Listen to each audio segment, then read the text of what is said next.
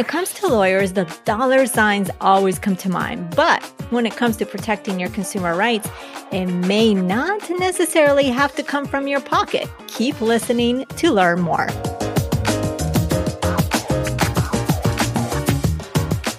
Yes, you are here. Bienvenida to the Her Dinero Matters podcast, a mixed language podcast hosted by me, Jen Hemphill, to help you become the reina of your money and love your dinero more. If you are needing some inspiration and encouragement at this very moment, you have come to the right place. Gracias por compartir este tiempo conmigo. Now let's jump in to today's dose of money confidence.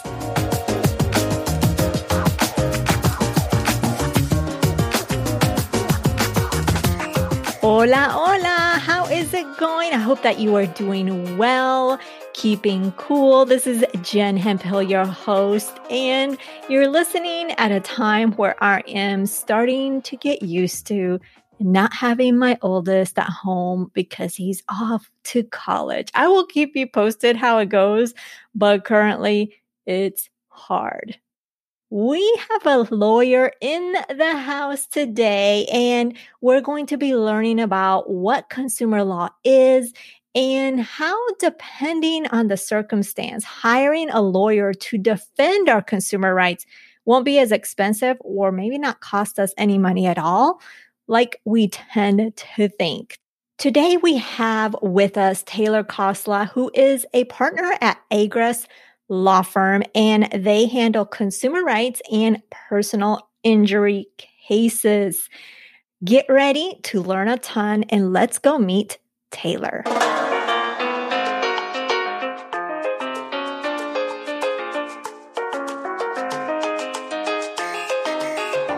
Bienvenida, Taylor. I'm really excited to have you here today to really educate us on consumer issues. Welcome.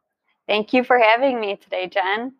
You are welcome. Now, we always start on this podcast going back in time or really talking about some experience that had to do with money, whether when you were little or maybe even more just recently, that really had an impact on you when it comes to finance. So tell us a little bit about that.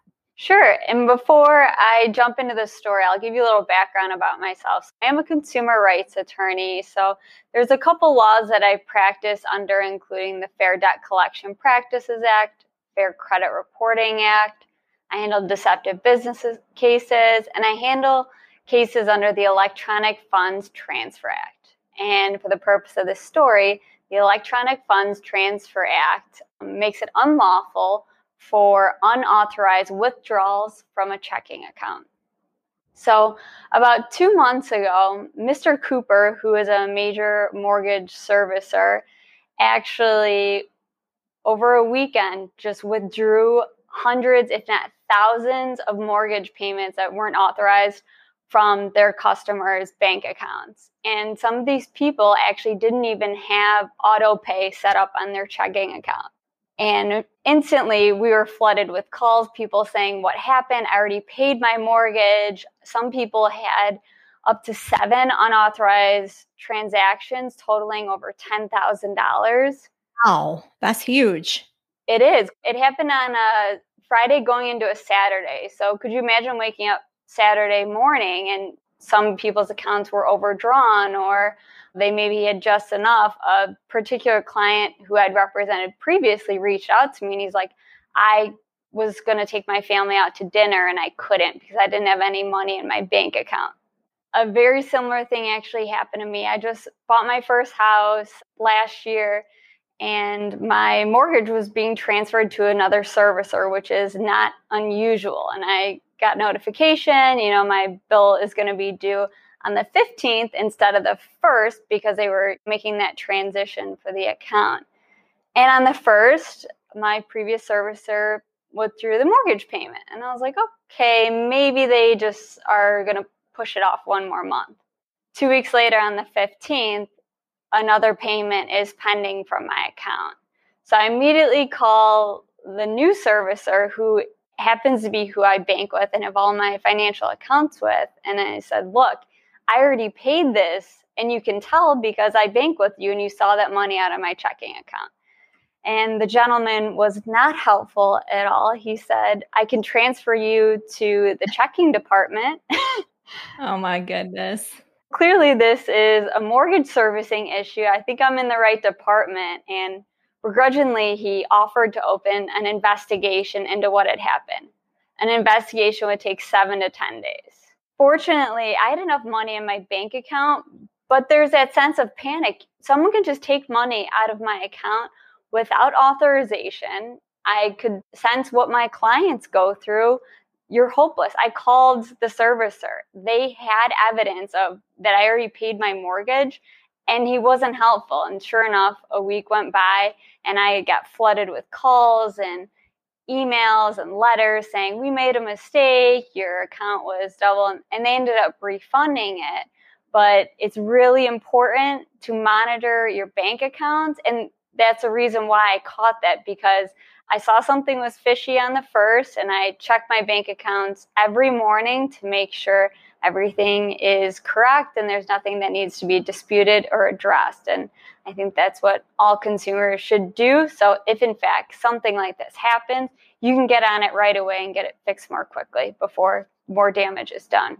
Oh my goodness. So when you mentioned that some were even like 10,000 of unauthorized transactions, and I don't know the stats, but estimating that the average consumer may have $1,000 in the bank, like the average balance may have it less. I really want to look that up now. So to have, I know they don't have over $10,000, like just an average balance of that. So I just can't even imagine, because it's not like a credit card charge where like there is an authorized charge or something with a credit card that you call and they just credit you. Or like if your bank you're using as a credit versus a debit, they credit you. They typically, at least in my case, they've had.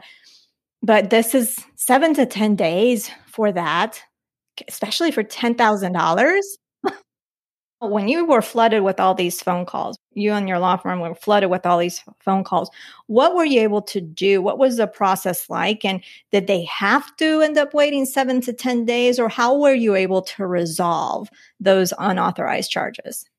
Yeah, it's a real spiral effect, because there's not money in your account, and then maybe another bill is supposed to be drafted that day, or you have to pay another bill. Then you can't do that. Now you're late with that company. Now they're going to hit your credit report. You're probably being charged late fees, insufficient funds fees. It's a real mess to have to deal with. It really is. So Mr. Cooper actually refunded the funds within the next couple of days. They were pretty quick about it, and they immediately pointed fingers to another company that they use to withdraw the funds. Of course, they're not going to take the heat for it, but they did come out, they apologized, they contacted all their customers and explained what had happened. But in a situation like that, we'd bring a case under the Electronic Funds Transfer Act. And like I mentioned previously, it protects consumers from unauthorized transactions from their checking account. The great thing about this law is there is a fee shift provision, and that means the defendant has to pay my attorney's fees, which is great because there is no out-of-pocket costs to a client for us representing them. They don't owe us a penny to represent them. And if we win, we can not only get actual damages, so that would be, if the money wasn't refunded, if they incurred insufficient funds fees or late payment fees, and those are the actual damages, and they can also get statutory damages, which are between $0 and $1,000. So we can do a lot, which is great under the Electronic Fund Transfer Act, and we also can help them with the credit report. If their credit report was then dinged, we can bring a lawsuit under the Fair Credit Reporting Act, which fortunately, again, no cost to consumers for us to represent them. There's a fee shift provision, so the defendant has to pay our attorney's fees. I didn't know that. So let me make sure I understand, right? So let's say my account had an authorized charge and I'm left, bills were coming out, we're getting paid, and I'm just in the negative big time. Of course, I can do my due diligence and call and say, hey, which is always painful because you're on the phone at least probably 30 minutes waiting. And then they try to defend themselves. And then you get upset and it's just, oh my goodness, it's horrible. But I can call a law firm like yours and say, this is what happened. And I don't have to pay those attorney's fees because under that Electronic Transfer Act. But for those type of unauthorized transactions, then it covers the attorney fees. Yes. So under the Electronic Funds Transfer Act and a few other those consumer-friendly federal statutes that we handle cases under, Congress, when they wrote these laws, they knew that most consumers, like you said, most consumers probably don't even have $1,000 in their checking account. They certainly couldn't afford to pay an attorney an hourly rate. And Congress also knew that, most of these cases, the value is quite low given the statutory damages are up to $1,000, that it wouldn't make sense for an attorney to work on a contingency fee and only get, maybe a few $100s per case. Right. So what I'm hearing is one, for someone who, like the average consumer that maybe doesn't have a ton of money on their bank account, they have these unauthorized charges, they're just struggling in terms of trying to get help, they can contact you and they don't have to worry about those attorney's fees. And on top of that, well, chances are their credit report is affected, right? If that's just a natural course, depending on what's going on in their account. But then you're on top of that, you're able to making sure that you recoup that money that was taken out. But on top of that, anything that happened to their credit report, you can help them there as well without incurring attorney's fees because of the other federal act for the credit report.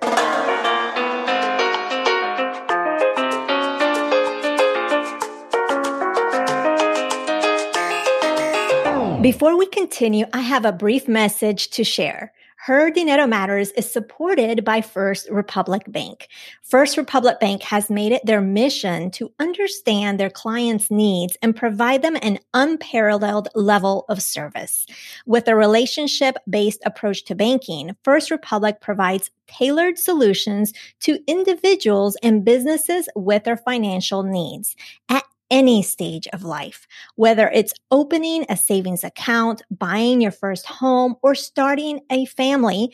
First Republic's commitment to personal service is designed to change the way you feel about banking. See how putting clients first always comes first at First Republic Bank. Visit firstrepublic.com today to learn more. That's firstrepublic.com. Member FDIC, equal housing lender.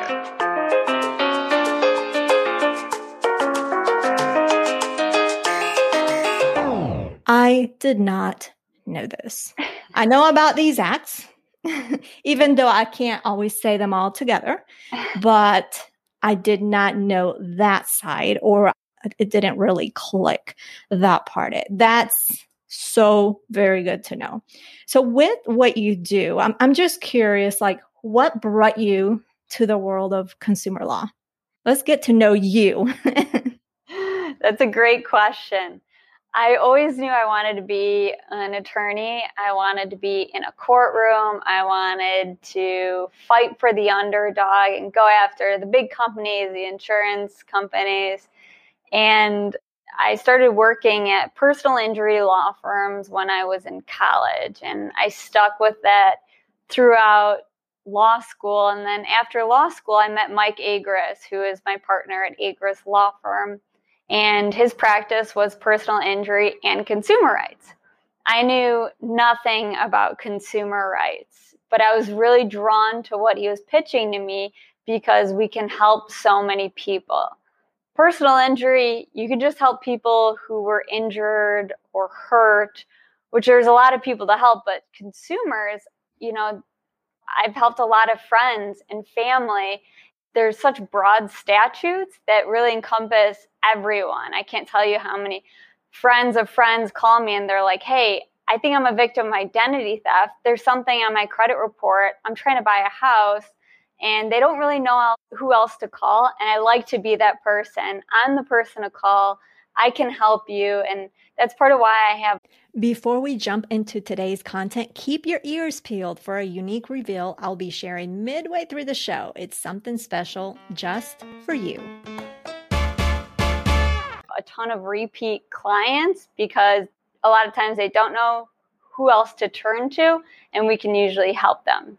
And you also mentioned identity theft. So in terms of consumer law, talk to us just so we are all, those listening, and we are all on the same page. What encompasses consumer law? You mentioned the Act for Unauthorized Charges, because I'm not going to get it all right in one swing. And then the Fair Credit Reporting Act, the Fair Debt. Tell us in a nutshell, what does it encompass and what should we know about consumer law as consumers?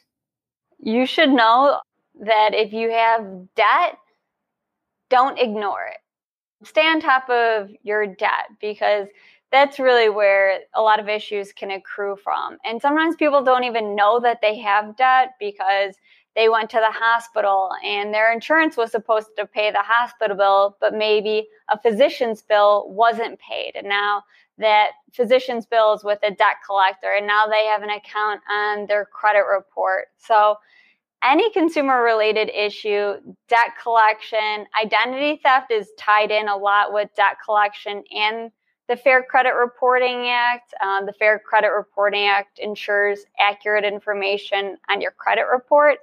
If there's something inaccurate, you can dispute it. And if it's not removed, then you can bring a case under the Fair Credit Reporting Act. The Electronic Funds Transfer Act that we already touched on. And then we also handle general deceptive business cases.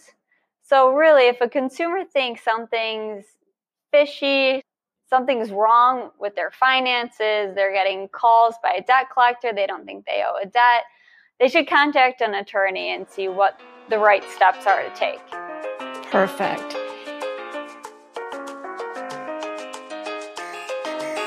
I'm taking a quick second to interrupt your listening to remind you, this show relies on your support to continue to grow.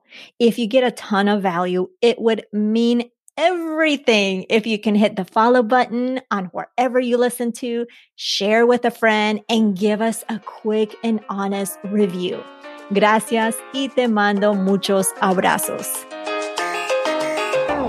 The other thing I'm curious, in terms of identity theft, especially in the age that we're in with a lot of online and hacking, it's never ending. There's a protection built upon that on whatever happens in the latest. And then what have you seen over the years? Identity theft, has it grown? Has it kind of stayed the same? What have you seen in terms of those cases? I think it's grown quite significantly, and the measures that you need to take after you are first aware that you're a victim of identity theft, very important, but there's more and more steps that you have to take over time. You need to file an affidavit with the FTC, and that's, a report saying, this isn't me, someone else used my identity for this. You should also file a police report. You really want to document every instance and try to make sure that you have all the information that you need about the identity thief and the incident well documented. Because I've had cases, Fair Credit Reporting Act cases, where people have a police report and this and that, and the credit bureau still won't take the account off their credit report until a lawsuit is filed. So I'd highly recommend regularly monitoring your credit report. You can get a free copy of your credit report from annualcreditreport.com. Every 12 months, you can get a free copy from Experian, Equifax, and TransUnion. And I'm not just saying this, I do it myself. Every year I print it and I go through it line by line, because even something as small as a middle initial, a telephone number that doesn't belong to you, those could be signs of identity theft, and they could also be signs of a mixed file. I see mixed files a lot, which it's not identity theft, but maybe it's John Smith and John Smith Jr., father and son, whose credit reports are mixed because of their similar names, addresses, associated telephone numbers. So you shouldn't ignore that, even though you may think, oh, they accidentally mixed my brothers or my sisters or whomever.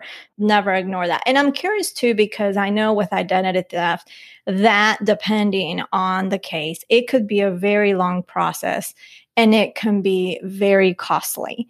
Because besides being a long process, it can be very costly. So with you as attorneys at your firm, I'm clear that with certain federal laws that are for protecting consumers, that helps the consumer because according to the law, the defendant will have to pay you. I hope I said that right. I'm sure you'll correct me. You're a lawyer. You'll correct me. So how does that work with identity theft? Because I know, do you have to really link it to the Fair Credit, like you mentioned, the Fair Credit Act, or how does that work? Does it take a lot of work to just link it to a certain act, or is it, I'm just curious. It depends. Oftentimes, someone who's a victim of identity theft, they will be contacted by a debt collector at some point trying to collect on that credit card that was open under your name. And that's when it's good to have the police report, the FTC affidavit to send to the debt collector, tell the debt collector, I don't owe this. This isn't my debt. I'm a victim of identity theft. And then if they continue to collect it, that's when we would bring a suit under the Fair Debt Collection Practices Act. Similar to the Fair Credit Reporting Act, if you see that credit card account on your credit report that doesn't belong to you, send a dispute letter to the bureaus, attach your police report, your affidavit, any other proof that you have to support your claim that the account doesn't belong to you, and send it. And then if they don't fix it, that's when you have a case under the Fair Credit Reporting Act. Okay. I'm also curious. You've talked about making sure that if we have debt to just make sure not to ignore it. And you've covered, I think, a little bit, but I just want to make sure if there were the top 3 things that you'd like people to be aware of so they can protect themselves, what would they be? Like I said before, if you have debt, don't ignore it. What I've found oftentimes is debt collectors want some money, maybe not the entire bill. They're willing to work with you, maybe agree to a payment plan, but only agree to what you can afford. It's not going to do you any good to agree to a payment plan of $500 a month for 2 years if you can't afford that. But if someone's calling you and you owe the debt, pick up the phone and see what they're willing to do and work on it. Also, I'd advise not lying to the collector and saying, I don't have a job, I don't have this and that, because they'll often ask for, send me a copy of your pay stub to see what you could actually afford as far as making payments. But before you do that, you want to make sure that the debt is within the statute of limitations. Because if you have an old credit card bill from 20 years ago and the statute of limitations is passed and you start making payments on it again because debt collector starts calling you on it, you're actually reviving the statute of limitations. So then you can be sued on this debt. And so with the statute of limitations, where if someone were to hear this and say, oh, well, I've got this debt that's like, I don't know, you said 20 years old. How do you find what the statute of limitations is? I have a website that I use, and I don't know it off the top of my head, but the statute of limitations that you're looking for, it varies state by state, but you'll just want to look up statute of limitations for a contract, and in my case, it'd be Illinois because I'm in Chicago, and you'll be able to find it online relatively easily, and that statute begins to accrue from when the account was closed or the last payment. It's not super clear, but that should give you a rough idea of when the statute begins to run. So is the statute tied to the consumer or to that card? So if the card was based in California, where would you search where you're at? Like you said, you're in Illinois, or would you search California? It would be either where the contract was entered into. So an agreement for a credit card, you're in a contract with a credit card company, or where the consumer was located at the time the account was opened. And if you enter the contract, or because there's a lot of applications online when you submit for credit cards, Yeah. you would just have to go through that lovely small lettering that we don't like to read to figure out where this would be something were to happen in court. Or how would you find out? I would assume you just have to read the fun text. Actually, in that case, it'd be where you are residing. If you're just doing it online, where you're residing when you enter into the contract. Okay. Well, that's good to know. That's good to know. And I'm curious now, what have been maybe in the past, especially with the pandemic? Let's go with the pandemic. What has been the most common issues that you have seen happen? Oh, geez. The most common issue, I think a lot of consumers are actually like holding off on debt because there's been a lot of moratorium. So we initially saw a real slowdown in debt collection harassment at the beginning of the pandemic. It has since picked up, and I know some debt collectors are booming. I think a lot of people have lost their jobs because of the pandemic.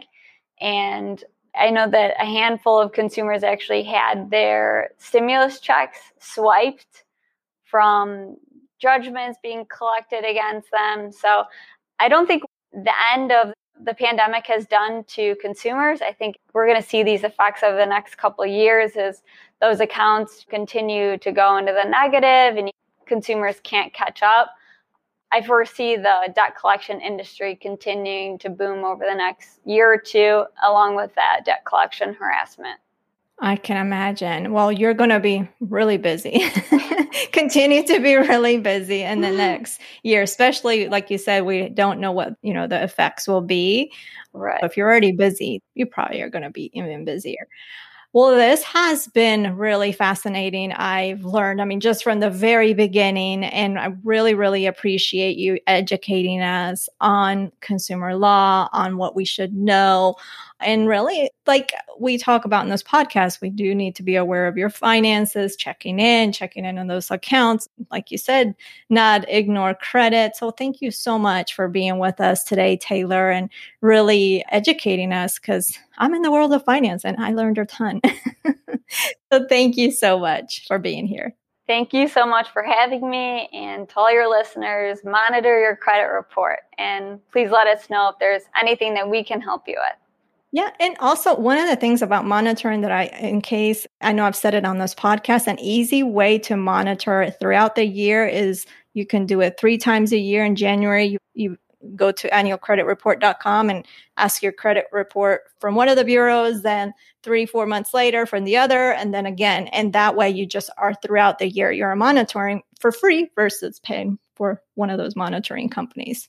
Just a tidbit. So thanks again, and hope to continue this conversation again or a different one at a future date. Great. Thanks a lot, Jen.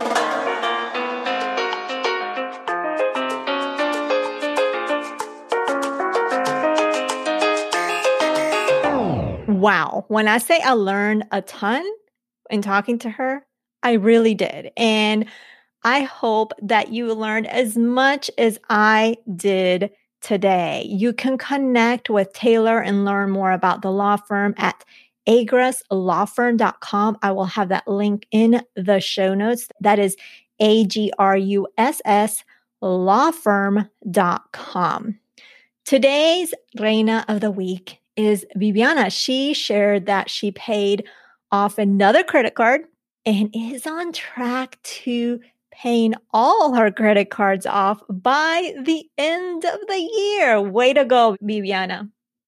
While Taylor can help you with protecting your consumer rights, I can help you minimize that overwhelm you feel with your personal finances. Grab my daily dinero ritual. It's free at jenhemphill.com/ritual. This tool will help you have more clarity, be more intentional, and increase your awareness so you can be more in control of your household finances. Next week, it will be just you and I, and it's another solo episode. Stay tuned y no te lo pierdas. Bueno, pues that is everything. I appreciate you being here and tuning into the show. You can check out the show notes at jenhemphill.com/276. Remember that we have timestamps with the different main points of what we talked about today. So that's going to be a good reference for you, especially if you want to go to a specific portion of the episode. Remember, being the reina of your money starts now simply by claiming it. I believe in you, and so should you. Nos hablaremos el próximo jueves. Chao.